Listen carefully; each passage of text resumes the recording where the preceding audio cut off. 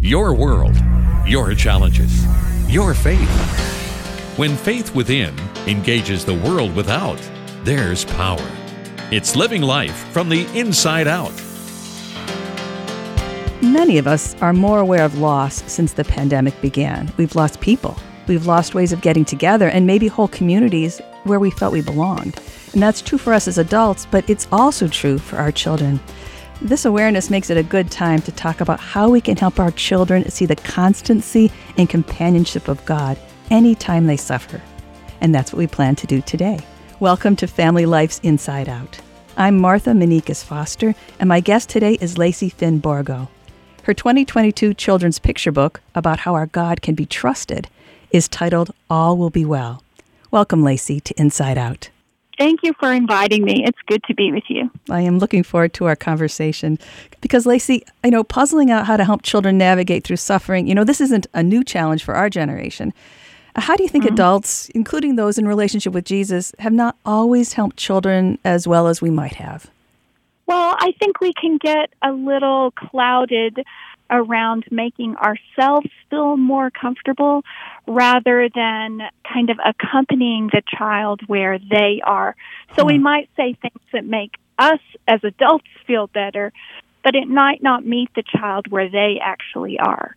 What would be an example of doing that? These great intentions, but they're really not meeting the child where they're at. Oftentimes we tell children that maybe if they have lost a loved one, that God needed their loved one in heaven. And while that might be something that brings us comfort, that might not meet the child where they are or how they are experiencing loss in the moment. Mm-hmm. I think that is very helpful because it does give us a picture of a God who is thinking maybe differently than what we actually see in Scripture about what God's needs are and in comparison to our needs or what as a child feels like is his or her need for that person. Yeah. And it doesn't meet the child necessarily how they are feeling in the moment. They may be feeling angry or sad, and it doesn't give them space to express or even to bring to God how they are presently in that moment. And in that way, we actually cut them off from experiencing God as comforter. Wow. I want to talk more about that, and I think we will as we talk about your book, because in your book, All Will Be Well, we follow the little girl, Julian, who is worried about her ill grandmother, and we get to meet the grandmother through this book. And Julian's Mima does die, and it's the grandmother's words about God's love and his companionship. She's quoting Julian of Norwich. These words return to Julian, our little girl. Because God loves you and God loves me, all will be well, everything will be well. What would you like the adults who read the books and the children they read them to take away from the way Julian expresses her emotions, the way she interacts with nature, and the effect of these words that her grandmother is quoting? Yeah, there is a lot in that question. And I think what I want for both the adult and the child to take away have to do with being able to hold grief and the feelings, the big feelings we have around grief, which can be anger or sorrow or sadness or joy even. Joy and grief go together. Holding those with the reality that death doesn't mean separation from God or from us. That sense that we live, and this is a line from the book, that we live and we last because God loves us. So as Julian, the little girl in the book, is with God, she is also, in a way, with her grandmother. And they are still together in that wonderful community, Trinitarian community of love, in a different way.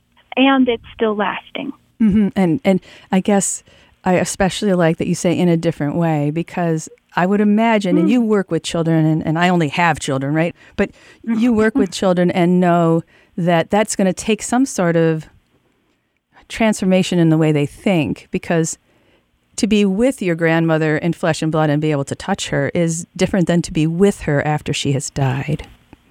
Right, right. And there's that sense that grieving with God gives us access to the different way of being. And for children too. Children often report after a loved one has died experiences of that loved one in a dream, Mm-hmm. like dreaming about that loved one, and they told them, everything is going to be okay. Mm. So that God met them there, and in their dreams, they feel that sense of the loved one's presence. Maybe I hear this story a lot, in an object that was given to them. I remember hearing a child tell about carrying around a grandfather's tie for a while. Mm. So it was a sense that, their presence was gently mediated, and God met them in that as Mm-hmm. well, Mm-hmm. Mm-hmm. in this beautiful way. And what I really want to call attention to the illustrator, Rebecca Evans. And the illustrations in this children's book really help children to be able to project their emotions onto this little Julian. So if a child has experienced a recent experience of loss, they can see Julian be angry, Mm-hmm. they can see Julian be sad, Mm-hmm. and they can also see her dog accompany her. Children often project and experience God's presence through their pets. They feel comfort. And that's true in this story. So it gives them some places to talk about it. Mm. Oh, and the illustrations are beautiful. I'm looking at later Julian took a walk outside. She walked loudly, stomping her feet. She walked slowly, dragging a stick. She listened to the crunching of the leaves. She looked up at the trees with her arms raised high. Why didn't you make Mima well, she asked God. And all of this is illustrated with her outdoors, with angry face, sad face, maybe, challenging face to God, all things that, yes, they go with the words and they absolutely illustrate those words. They demonstrate those words through the illustration. Yes, absolutely. And children definitely project their emotions onto images that they see. So this gives them a tool to help process the sorrow that they feel, or anger, or even, gratitude for missing this person. There is something of love in loss. Like we know that love was present when we feel loss. Yeah, that is absolutely true. Well, let me take just a moment for those who are just joining us to welcome you to Family Life's Inside Out, where my guest today is Lacey Finn Borgo, author of All Will Be Well. Lacey, how can we help children understand that the words all will be well, that's not the same as all will be just like it was before? Right. Well, I think, one, don't we all, children and even adults, we live ourselves into that truth, right? We can't sort of get our minds logically around that. We learn it and we live it a little bit every day. Yes. So one of the ways that we do that and help children to understand that all will be well is we make space for the emotions that they feel now. Mm-hmm. So that, like in a year, in 6 months, in 3 months, they begin to discover that indeed all will be well. Mm-hmm. So we can tell them all day long. I mean, we could say this for adults too. We can know it in our heads, but learning it in our souls and our bodies or something else. Mm-hmm. So making space for them to have a place to talk about how they feel and accepting the emotions and giving them a place and a way to process them helps them to know that all will be well. Mm-hmm.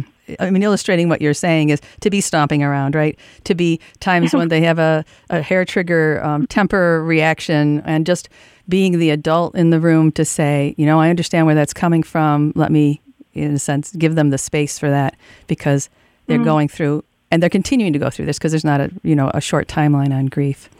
Right. And there's an author's note at the end of the book that gives some practical ways to do just that. Oh, and yes, thank you for highlighting that. I really appreciate that. It's a note from the author, and it goes through some gentle instruction for the person who's reading the book, the person who lives with the child, who loves the child, who cares for the child, who teaches the child, who is going through all of these emotions of loss. And again, it's not just about death. We've lost a lot, and some of that is just the secure place, the assumptions we had, and the people that we were able to spend time with, and a lot of that has changed. But more specifically about the death of a grandparent. And this is just an aside or an addition, InterVarsity Press, on their website, there is an activity page that does go along with the book, where children, along with their adults, can, on one side, write how they're feeling, or draw a picture of the grief that they're feeling. And then on the other side, name something that they know is good about God. So that sense that we're making space for both our sorrow and our grief and our big emotions and God's goodness to live together, to be active and alive in the same space together. I appreciate knowing that. That will be very helpful for families. Well, thank you, Lacey. Thanks for taking the time to talk with me today on Family Life's Inside Out. Oh, it's wonderful to be with you. Peace in the new year. Thank you. I've been talking with Lacey Finn Borgo, author of the IVP Kids book, All Will Be Well. Learn more about Lacey by going to gooddirtministries.org. That's gooddirtministriesaltogether.org. I'm Martha Manikas Foster with Inside Out on Family Life.